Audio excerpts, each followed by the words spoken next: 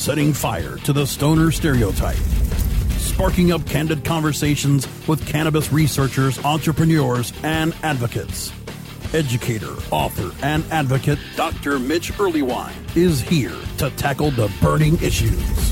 CannabisRadio.com presents a no-holds-barred platform that seeks to redefine and revolutionize the entire scope of the cannabis culture while opening the door for more to join the cannabis crusade. Please welcome the host of Burning Issues, Dr. Mitch Earleywine.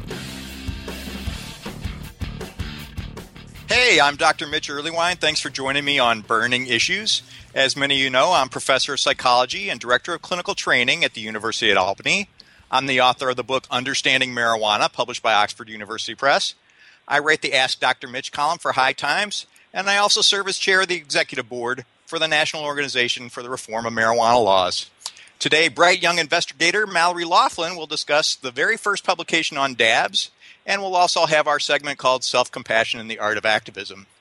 So here she is, joining us from the VA Community Clinic in the Catskills, noted cannabis researcher Mallory Loflin. Thanks for joining us, Mallory. Thanks for having me, Mitch. I just wanted to add Mallory's also a graduate student in the clinical psychology program at the University at Albany.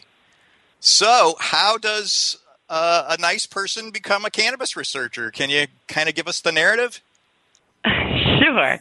So I guess mine, I don't know if it's interesting or not that interesting, but I started out as an undergrad at University of Washington, generally interested in just substance use, substance abuse, and kind of wanted to answer this question of why is it that some folks who use drugs go on to have problems when a large proportion don't? And so obviously that question lended itself best to studying cannabis, because here we're talking about a substance that most of the population has used at some point of their life. Most of the population doesn't have a problem with. And then we have this really small subset that does. So that was kind of just why I got interested. And then digging around in the literature, it became pretty obvious that it was a very politically loaded topic to be studying. It seemed like most of the research on cannabis was done with a specific thing that people were trying to prove, namely cannabis is terrible and awful and evil. And just the kind of scientist in me thought, this isn't how you're supposed to go about doing research, going about it trying to prove some specific political ideal. And so that was what got me into it and brought me to Albany to start studying it, and c'est la vie. Thanks so much for fighting the political agenda. I really appreciate your efforts. Right. I know the cannabis community and the reform community and the research community can be different for women. Has it seemed particularly odd or sexist or strange to you? I guess it depends. If you look at just the community of users, views towards cannabis users, obviously it's very biased towards men. Who you see in the media being portrayed as a cannabis user has traditionally been male. If you go back to Cheech and Chong, you don't really see a lot of female cannabis users. And when you do, they're portrayed in a really negative light. So just in terms of the community, we do see that changing a little bit, I think, especially with media starting to show celebrities, using cannabis, as you start to see legalization movements with advertisements showing men and women who use cannabis. I think some of those old attitudes are starting to change towards what it is to be a woman who uses cannabis. So on the flip side, for me as a researcher, obviously it's a bit surprising then when you do see a woman who studies cannabis. You tend to think, most cannabis users are men, therefore we assume most researchers of cannabis are men. I haven't noticed all that much sexism, more as kind of delight when I run into people and talk about my work, or when I'm asked to give a talk, or even doing interviews. It seems like people are pretty excited, actually, to see the female perspective represented. Oh, that's great. And I know you did do a lot of internship interviews recently. And was the cannabis work received favorably? Was it odd or controversial? So I came into it pretty geared up for a fight. I really thought, especially since some of my publications kind of suggest, hey, a lot of this really isn't as damaging and horrible as we were thinking. Everybody who smokes pot doesn't go on to have schizophrenia. And I thought that going on these interviews, especially they were clinical interviews, where I was looking at, interviews for positions where you're actually working with folks who have problems related to drugs. And I was thinking, prepared for this question of, what are you doing? Why would you want to work with people who struggle with problems when it looks like a lot of your work suggests that the rates of problems aren't as bad as we think, and that maybe, considering things like legalization could be a good thing. And honestly, I came into it and people were pretty excited about my work. I didn't get a lot of pushback, once or twice, but it seemed like that was the exception, not the rule. And I think it's because most people who work in the trenches kind of recognize this isn't a black and white phenomenon. It's not the fact that drugs are all evil or all great and wonderful. It's a nuanced, there's a nuance to it. And I think most people also recognize that it's not, it's not antithetical to wanting to help people who struggle with their drug use to have the agenda of, I also think that, the way that we prosecute people who use drugs is not a good thing. And I think most people who work clinically, also agree that, drug courts are not the best way to help people to get clean. And so most people were pretty open to my work and were pretty excited about it. Oh, that's great. Well, I want to move on to some of this controversy about dabs and how they're kind of the new thing on the scene. Can you give our listeners a feel for what dabs are all about? Sure. And honestly, the technology here is changing so rapidly that I'm probably completely outdated even talking about it right now. And I'm sure the listeners are going to, immediately say, actually, there's new ways to do this, new ways that's being developed. But generally speaking, when we're talking about dabs, we're talking about a highly concentrated form of cannabis, where you take the cannabis flower and actually reduce it down to an oil.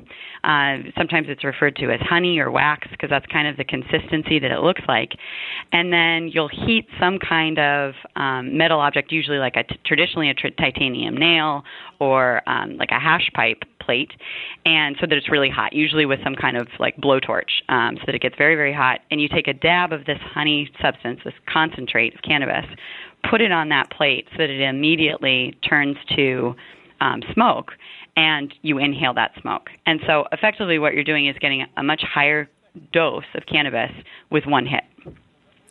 Wow, so we've got a blowtorch, a hot nail, and a psychoactive substance all together. Right. I can see that has some potential for a lot of research to be done. I was just going to say, and also why I think you're seeing the media turning this into, this is the new, heroin, just because it sounds, I think, a little scarier than what we're actually talking about. Gotcha. I know you wrote a story about this for Ladybud magazine at ladybud.com. Would you be willing to give us a brief version of that? Sure. If you'd rather not, I understand. No, I actually love telling this story. I actually just told this story to a group of undergrads. They got a total kick out of it. But my father is a long-term medicinal marijuana user from Washington State, and back before even they'd legalized marijuana for recreational use, and it was just available for prescription only. My dad had a prescription, and he was really excited. He's an old hippie, too, so he was so excited to see so many different kinds of cannabis that were available, so many different kinds of preparations. And he's also delighted that his daughter is a cannabis researcher. So when I came home a few years ago over a break from school, he really wanted to show me this new contraption. If he'd gotten a hash oil pipe and wanted to do dabs and show me what it was all about. And kind of proud as punch, pulled it out, showed me how to use it. But I think he got overly excited and kept wanting me to see, kind of how it worked. So he took 2 or 3 hits, which a typical dose of dabs is only 1. Anyways, kind of short story long, he ended up getting far more intoxicated than I think he'd planned. But he gave me, I'd never seen this before. I'd never even heard of it before.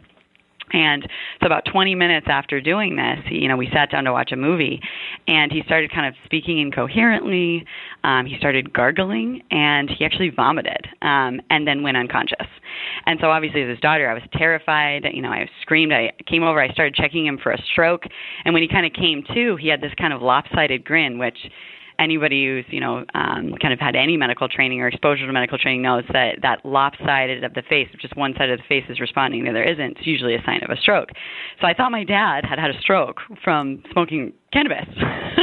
So I insisted on him coming with me to the hospital. And it was this just debaucherous experience of trying to get him to the hospital because he was making jokes, insisting that we stop to get, I think he wanted Taco Bell or something like that, and insisting that we stop for water because he had a parched mouth.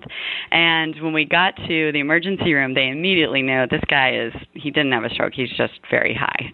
So I spent the night with my dad that night hanging out in the emergency room. He did get evaluated, and the doctor said, "You're fine."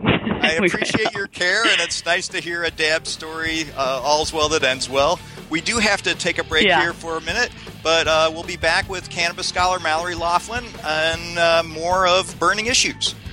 More Burning Issues coming up after we blaze through these words from our sponsors.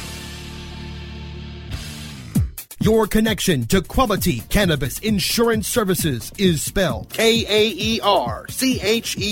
That's Karcher Insurance. We have worked with ventures like cannabis for over 60 years. We're proud to represent over 50 companies with tailor-made cannabis plans for owners just like you to insure your product, your plants, and your pursuits. K-A-E-R-C-H-E-R spells out their full-service insurance services ranging from commercial to bonds to personal, from life to health, and more. Contact the team at KarcherInsurance.com and let our experience work for you. That's K-A-E-R-C-H-E-R Insurance.com.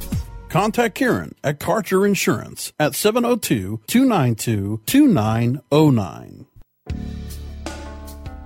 Hi, I'm Montel Williams. Most of you know me as a talk show host, but I'm also an author, actor, single father of 4, a fitness writer, avid snowboarder, and I'm also a medical marijuana patient. Like many of the million people who are living with multiple sclerosis, I'm in pain every single day. And sometimes my nerves are so raw that if you brushed up against me in an elevator, I'd scream. I can't sleep at night from the pain, and sometimes the spasms in my legs are so intense they will wake me up throughout the night. I've tried the strongest prescription medications available, and I'm going to tell you, they do not work. In fact, they leave me in a stupor, and most of the time, it's impossible to even live your life. Now, I've tried medical marijuana, and I'm going to tell you something, it works. If you'd like more information about medical marijuana, you can contact the Marijuana Policy Project at mpp.org or call 1-877-JOIN-MPP. Chronicling the latest cannabis industry news and headlines. Welcome to the State of Cannabis. Bringing you fact-based news and views and keeping listeners on the pulse of what's happening in the industry today. Advocates and analysts will join us to discuss the ongoing path to reform and legislation. The State of Cannabis. On demand anytime, only on CannabisRadio.com. Time to fan the fire on some more burning issues. Only on CannabisRadio.com. And we're back. Thanks for joining us at Burning Issues. We're talking to cannabis researcher Mallory Loflin, and we've just heard a delightful tale about her father and some dabs. So did things turn out okay on that in the end there, Mallory? They did, other than I think you got quite a scolding from both me and from my stepmother. It ended up okay. My dad was fine medically. That being said, my dad would not have wanted to terrify his daughter, and I think that was kind of the take-home point, was that he walked away going, wow, I need to be much more careful with my dosing. I need to really be aware of how much I'm using and be a little bit more conscientious in comparison to, if he were smoking traditional flower cannabis and could have kind of titrated the dose a little bit easier. So a little dab will do you. But other than that, he was all right. Well, and then this, in some ways, co-varied with your first publication on the DABS data, I know that study That's asked right. people who were regular DABS users just some of their top reasons. Can you kind of give us a feel for why people said they like DABS? And I mean, pretty much it's exactly what you would expect for something that's a higher concentrate. You know, folks were saying they preferred it because it obviously, the onset of effects was a lot faster. It had a stronger effect, and the effects lasted longer. And so we really did see DABs, you know, the advent of DABs kind of coinciding with the increase in medicinal use or medicinal availability in the U.S. So it's really not surprising that medicinal users are saying, hey, here's something that can help me get my medicine quicker, easier, last longer, and I don't have to take as many inhalations. So, I mean, in many ways, that's got a real intuitive appeal, and yet I understand people's fear about this. In your data, were accidents more likely, or did people seem to run into more trouble relative to flower cannabis? No, not at all. So we asked about the typical problems that you'd see when you're evaluating somebody for a substance use disorder, and we compared rates that people endorsed for when they smoked flower cannabis versus DABs. And there was no difference in terms of reported accidents, so like burning accidents or problems just with using it, or even interference in daily functioning. And this wasn't just it didn't meet statistical significance because it wasn't a very well, there wasn't enough people in the study. There was actually hardly any difference there wasn't even a difference between groups. So it really doesn't seem like it puts you at greater risk. Or at the very least, it looks like people are being pretty careful when they're using it. And then, ironically, you asked them, did they think, essentially, were DABs more dangerous in general or more dangerous for other people? How did that turn out? Right. And people were saying that they thought, even though they were saying that they didn't have any more accidents or problems themselves, they assumed that other people were having more problems and accidents, and that they just believed that DABs must be more dangerous. And, I mean, there's kind of two things to take away there. One, that may be kind of protective, perhaps because people think, I got to be careful with this. They're being careful, which is good. But it also could be problematic because it may be this kind of media frenzy of, DABs are so terrible, are convincing people that they're working with something that's really dangerous. And I always worry about that because I think, belief about how something works can turn to reality. If we expect something to happen, it can start to happen to us. So I'm a little. That was a particularly troubling finding, I think, for me. Well, so everybody thinks they can handle DABs, but they also think other people can't. Exactly. Well, very interesting. It's kind of a hoot. I know you did ask about tolerance and withdrawal with the DABs as well. Can you give us a feel for those data? Right. And actually, people did say that they were showing a little bit higher tolerance when they used DABs, which isn't really that surprising. We're talking about a higher concentrated form of something. So our body obviously naturally gets used to the level of the substance that we're using. We're using a higher concentration. Our body expects to get that higher concentration. And they were saying that they were showing a little bit more withdrawal symptoms, which, again, not really all that surprising considering it's a higher concentration. I wanted to get your feel for this withdrawal because I feel like it's a pretty controversial topic, and that I have trouble taking it seriously. Do you have an opinion you'd weigh in? My first reaction to that when they started publishing all this work on, with the withdrawal syndrome for cannabis was certainly we can always find a difference that someone reports. Certainly people, when they stop doing something every day, are going to notice some kind of difference in their behavior or how their body feels. And if you look at a stronger substance or a more dependency-forming substance like caffeine, that definitely has a high potential for tolerance and withdrawal. And if I don't get my coffee, certainly I'm going to get a headache. That's a withdrawal symptom. But that experience of the headache, I know, that experience is certainly not the same kind of qualitatively or even quantitatively in comparison to withdrawal from, say, heroin. So even though it has it's the same phenomenon, it's a different subjective experience. And so just because somebody says that, hey, I stopped using cannabis, I used to take it every day, I'm now, I'm a little more tired, a little more irritable than I used to be, is that experience the same thing that we're talking about when we talk about some of these other classes of drugs? I would argue probably not. Well, so when we come down to this idea of a cannabis use disorder or, God forbid, cannabis dependence, how do you see that? And I really kind of, I do think that there are people out there who, it's a small number, but there are people who are in treatment who really struggle with their cannabis use. And I don't think that's all that surprising. We have people who are in treatment who struggle with behavioral addictions as well, and not just gambling. We have people who, do things every day, stop doing them, and feel that they become addicted to them. The internet is a perfect example. There are people who say that they're addicted to being on the internet. And is that really the same phenomenon as something like being addicted to, for example, heroin or crack cocaine? So just because somebody finds it uncomfortable, I'm just not sure we're talking about the same phenomenon.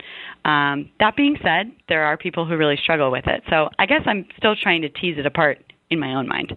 Well, so I know the base rates for regular users showing dependence symptoms tends to be lower for cannabis than certainly tobacco and heroin, things like that. But even with caffeine, is that something that you think might inform your thinking?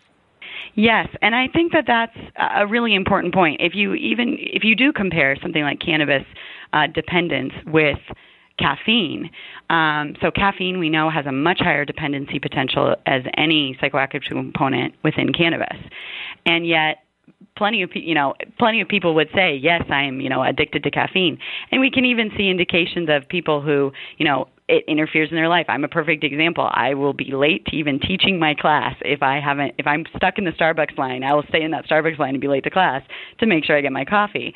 And nobody would necessarily say, they might say you need to get to class, but nobody would say, you are a drug addict or label me, or wouldn't be considered a really, really critical matter that needed to be treated in therapy. And yet we look at something like cannabis and say, because dependence might be present in some individuals, that therefore they are drug addicts, it's terrible, and we stigmatize them.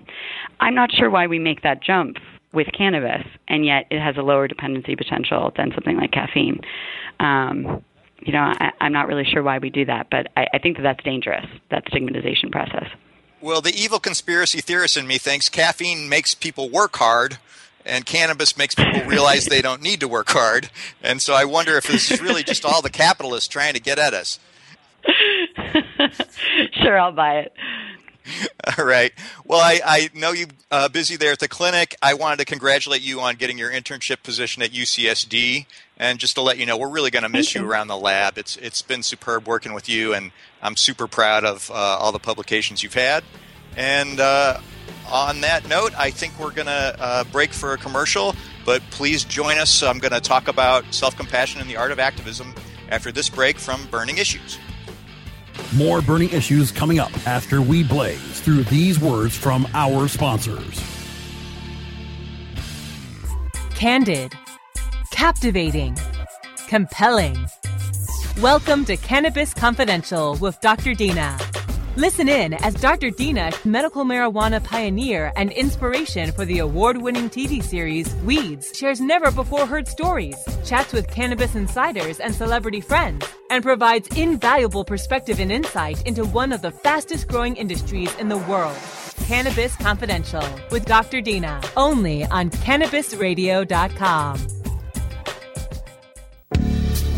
Hi, I'm Montel Williams. Most of you know me as a talk show host, but I'm also an author, actor, single father of 4, avid snowboarder, and I'm also a medical marijuana patient. Living with multiple sclerosis, I'm in pain every day. Medical marijuana is my last resort, and it helps me when all other drugs have failed. If you'd like more information about medical marijuana, you can contact the Marijuana Policy Project at mpp.org or call 1-877-JOIN-MPP. InternetMarketingNinjas.com is the online dojo of the highly trained and skilled Internet Marketing Ninjas. Disavow documents, reconsideration requests, panda and penguin penalties. Let our superior SEO ninjas confront all of your link-related issues. The Internet Marketing Ninjas are equipped to master any marketing exercise, content creation, authorship, link building, PPC, and more. Plus, build more buzz for your brand with our social media marketing strategy. Discover all that the Internet Marketing Ninjas can do for you. Visit the online dojo now at InternetMarketingNinjas.com. Cannabis commerce continues to cultivate new markets for adventurous entrepreneurs. CannabisRadio.com welcomes the adventurous to Cannabis and Commerce. Presented by GreenBiz.com. This show brings together cannabis entrepreneurs and industry experts to discuss today's important cannabis issues. Our discussions will chronicle the challenges faced by cannabis owners and the battles surrounding cannabis nationwide. Cannabis and Commerce. On demand anytime, only on CannabisRadio.com. Time to fan the fire on some more burning issues, only on CannabisRadio.com. And we're back. It's Mitch Earleywine. Thanks for joining us on Burning Issues. I wanted to do our little section called Self-Compassion and the Art of Activism. Today I'm going to talk about basically humor and future coping, or how humor can be a buffer against horrible things. A lot of these ideas are in my book, Humor 101, but I just wanted to give our listeners, the heads up. Humor really is a great buffer against stress and colds and a lot of other nastiness, but it only works with certain types of humor. Obviously, that hostile, biting cynicism never made anybody feel a whole lot better or necessarily kept a cold away, but it actually can make things worse. It can correlate with depression and anxiety. Nevertheless, happier humor that helps people affiliate and connect with their friends really does a great job with that kind of thing. I really want to play this up because, in fact, it can make us all a little more efficient in the long run and just have happier lives. I think it works in part related to this Zen idea about mindfulness. It's like there's that moment when you get the punchline and suddenly something clicks. And when the mind pays attention to itself, in the present, well, then it's got nothing to hold on to but itself, and it's got nothing to think about but its own content. And suddenly you're in that present moment. There's nothing to be done. There's no agent to do it. It's just the mind minding the mind. Having nothing to do and no one to do it makes a mindful mind joyful. There's no anticipation. There's no anxiety. There's no goal. There's no striver toward a goal. There's really no past. There's no future. There's just that present moment, just as you get the funny. Now, the path to humor might have some of these qualities like that Zen mindfulness. Each time we acknowledge that something is funny, we're getting a look inside our own minds. When we notice our minds leaning in one direction or making some crazy assumption, and then that assumption gets violated by a punchline of a joke, we note that we were really lost in thought. We can see how our own minds can lead us astray and how we don't need to believe everything we think. We don't have to do anything special, just see where our minds are. And when we catch our minds a little off the beam, we can remind ourselves to get back to the moment. And in fact, the funny part of the joke might be what we were thinking just before we got the punchline. Punchlines can encourage us to be in the present. So the way to get funny is to see that life really is funny.